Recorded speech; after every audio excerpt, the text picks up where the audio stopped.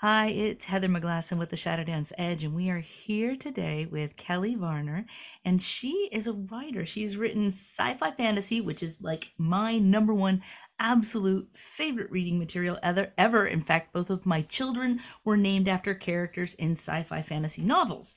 And she also does personal essays and some other fun, spicy stuff. Welcome to the show, Kelly. Thank you for having me. Hi. Hey, I gotta know. What do you choose? I know you're a writer, but what do you choose to like create in your world? What's alive for you right now? For me, it's all about expressing myself fully, and the vehicle has been for me writing. Um, the written word is absolutely fascinating and brings me intense joy, and I just want to share that with everybody else. That's awesome. Well, I'm always experience intense joy when I'm reading novels and especially sci-fi fantasy. Boy, can't say that enough. I need to go read some of that. But so have you done that most of your life? I know my daughters in high school used to write novels all the time and stuff like that. I just sort of imagine Kelly as a little human being riding on the bus on the way home from school. Was that you? Am I getting this right? Some of it, yes. I first started writing in the fourth grade, Wow. and I actually remember it. It was a haiku, and it was just an assignment in the fourth grade. And it was a haiku, I wrote it, and then the teacher had us make these beautiful Japanese paper hangings, and we made beautiful painting on the hangings using a straw, like blowing ink through the straw to make these beautiful branches.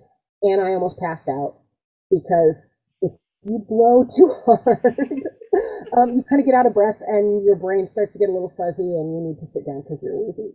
So that was mine, and it hung in my mom's house for, oh gosh, I was probably in my late 30s before that went missing somewhere.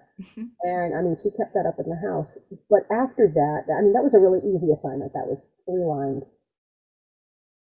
Writing my own stories, I was always writing something. There's always, a bit I found funny or something I saw on the way home from school. And so I had, notebooks with lines and stuff, but nothing ever really fully coalesced. Nothing ever really got finished. I made up the joke that I was great coming out the gate, but not a lot of stamina. I wasn't able to get to the finish line. And so a lot of my writing just kind of fell by the wayside. And so there are pieces here and pieces there. And I've got half written novels and half written stories all over the place that never quite got finished until I was older, Well, quite a what bit older. happened? What happened with that? Um, well, part of me developed this feeling of I'm not good enough. Why would anybody want to read what I'm reading? I felt lazy. I felt like I was always procrastinating. I mean, school assignments wouldn't get turned in until the last minute, if at all. And my writing was like that. And I just really beat myself up regularly for not being able to fully realize the dreams I had of being a writer. And it was really difficult for a very long time. Wow. But so what changed? Because I know you're writing now, so something had to have happened to switch something. Well, something did happen. I was noticing that there are just a lot of things that weren't working in my life. And I started doing some reading and I was like, wow, that sounds like me. And oh, you kind of do that whole I'm going to diagnose myself via the internet. And it's not necessarily the wisest course, but things kept popping up that just made sense. And I began to wonder if I had something like ADHD. And so I went to my doctor and she ran some tests and come to find out I do. I found out when I was like 49 that I have ADHD. And in that moment, things just kind of fell into place and started to make sense. Wow. How does it just fall into place? Like, is it just getting a diagnosis or something that helps? For me, it was because the diagnosis was you're not wrong. You're not a flake. You're not lazy. You're not inadequate or unable. You are not unintelligent, uninspired. You're not boring. And having that,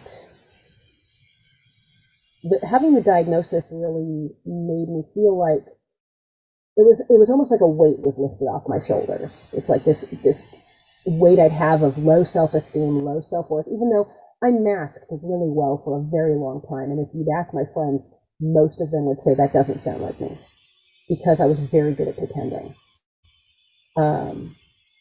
But I feel now like I can totally be myself. And I am that person. I am that joyful person now. I am that person who's really positive and tries to reframe everything in a way that moves something forward or does something beneficial. And I still, I still mess up words. I still have to go over all of my writing over and over again to make sure there's not I have a tendency to, my brain works faster than my hand, or my hand works faster than my brain, and I'll go back at a sentence and go, why are those words all out of order? And then I'm like, oh, that's why, because the brain was moving this way and the hand was moving this way. But you're not only just finishing your own works now, you're actually writing for other places as well as a ghostwriter, like for different companies, especially like Travel Magazine or Travel Company or something now. Yeah, I write, and I have written in the past, blog posts for um, like travel agencies and real estate companies and financial companies, and those were easy to do. For some reason, I was able to make that happen because they weren't my words; they were somebody else's words. I was writing for Oh. someone else. It wasn't me. My name wasn't on it. Um, so I think there was a little bit of a disconnect in that. I still love to do it, and I'm more than happy to do it. And I feel like I'm better at it now. Now that I've, figured out how to work my life a little better with my diagnosis. Um, but I've also done things like friends that have books that are coming out, and they've said, "Can you review this? Can you proofread this?" Because I also a while back I taught college English, so I have a little bit of experience with that. So I would proofread things for people, um, but I was never getting my own stuff done. Hmm. Partly because I didn't feel like I deserved it or was worth it or any of those self-limiting beliefs that one might have. And now I just don't have those beliefs anymore. Now, it sounds like magic. I mean, it sounds like It one does. day you had limited beliefs around your self-worth, and now all of a sudden you do. And now I'm guessing it's not magic, that you possibly maybe have some support and some tools. Then I would love to have you share with us. You were correct. Well, I would love to say it was magic and, it just descended from the clouds and there were, you know, trumpets or something. But no, there was a lot of therapy. So a lot of therapy, a lot of talk therapy, a lot of sitting and examining and being very introspective and having someone call me out on things, which was useful for me as a tool. Um, I'm a voracious reader, so I started reading a lot of things about my own condition. I started watching videos of younger people who have my condition, um, or my diagnosis. I don't even know what to really call it. I just call it spicy brain. So um, those helped. I was also given a prescription. So I do take a very low dose of Adderall. Um, my doctor and we discussed it, and I was very hesitant to start taking it. And she was actually really pleased that I was hesitant. She wanted to make sure I wasn't trying to be a drug seeking or anything like that. So she put me on the lowest dose they make, and it has been useful in that it helps me to focus when I need to focus. But it's not so much, I know that I could be like more productive, so to speak, if I were on a higher dose, but I don't want to take a higher dose. I would rather learn tools and ways to be productive on my own. And I've found things like I have a special planner that I use that tells me all the tasks I need to do for the day, and I spend, a half an hour every morning going over what my plan for the day is. And at the end of the night, I review my day, and I'm getting better at being in the habit of journaling and writing down my reflections on the day. And even if it's just a couple of sentences, just to kind of jog me, because maybe if I have to go back and look, there's a couple of sentences there that will jog my memory as to what happened that day or how I felt that day. And it's a way to track my mood and a way to track my productivity and a way to track my health. Wow. Wow. Now we hear the word neurodivergent being thrown around a lot nowadays. And my guess is that it's always been there. There's always been many, many, many people who fall under the category of neurodivergent, even though the word itself sounds like it's away from mainstream. Yet so many people are probably going through some form of neurodivergency. Have you heard about like what the statistics are on that or anything? I don't know what the statistics are, but I, and I don't know if it's just the circle that I'm in, the circle of friends that I have, or the environments I move in, but a lot of my friends are neurodivergent in some way, shape, or form. And some of it is situational. Like I have friends who have depression and or anxiety, but it's not chronic, it's not clinical, it's situational. So are they neurodivergent temporarily? Mm. I'm not sure. And I'm I'm going to say that I'm going to guess, it's just going to be a guess, that there are a lot more people out there who are not standard brain. And it's the only thing I could think of, standard brain and spicy brain. Um, I think that there are a lot of us who are out there that are, in some way, not your typical brained person. I think that most of us who are creatives or artists in some way probably have something that's a little different than say someone who isn't a creative person. Um, Not to say that every creative person is neurodivergent, because I'm not a clinician, so I can't even begin to answer that question. Um, but I do think it's a greater percentage than what we might be seeing. I think that there are a lot of people, especially young people, that are masking, and just putting up a front and living their day just to get through life. And that's that's kind of sad, because I think we should all be able to be our full and authentic selves. There's a lot of fear about that. We are so afraid that if we show up and we are our authentic self, that we're going to get rejected. We might even feel like a fraud, even if we're being our authentic self. So much comparison, not enough self-compassion.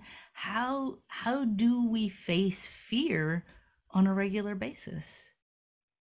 You got to learn to love yourself. You got to face fear with love. It's one of my favorite new things to say. It's learning to love yourself. Learning to love yourself not when you're great, not when everything's going well, but to learn to love yourself when things are really bad, when things are really down, when you're at a point where you're not sure if life is worth living. And you need to have that compassion for yourself, and you need to have that love for yourself that will make you stay and allow you at least a glimmer of hope that tomorrow might be different, might be better, and that you can work towards trying to make it that way. But you got to Beautiful. love yourself first. Oh, I have a very important question for you. In fact, actually, I'm going to open up the space for you to ask a very big question. Just imagine that the universe is listening right now, which it always is, and might even grant you a wish. So, if you could ask for one thing right now and just trust that it's going to happen, what would you ask for? I would ask for a book agent to be willing to read my book manuscript once it's finished. Ooh, does that manuscript have a name? Jane the Private Dick. Jane the Private Dick. It's urban fantasy. I love it. Is that like a mystery? Kind of, yeah. It's mythical creatures. It's set in L.A.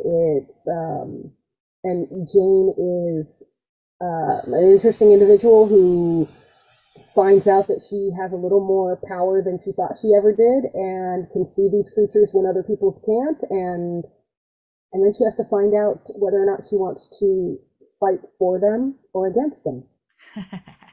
If we are so interested, the people listening right now interested in reading this book once it comes out, because that agent finds you and helps you out there, how can we follow you? On my Instagram right now, it's Varner Photos. My Twitter is also Varner Photos. And my email is varnerphotography@gmail.com. That's awesome. Well, do you have anything else you want to share with our audience before we say goodbye?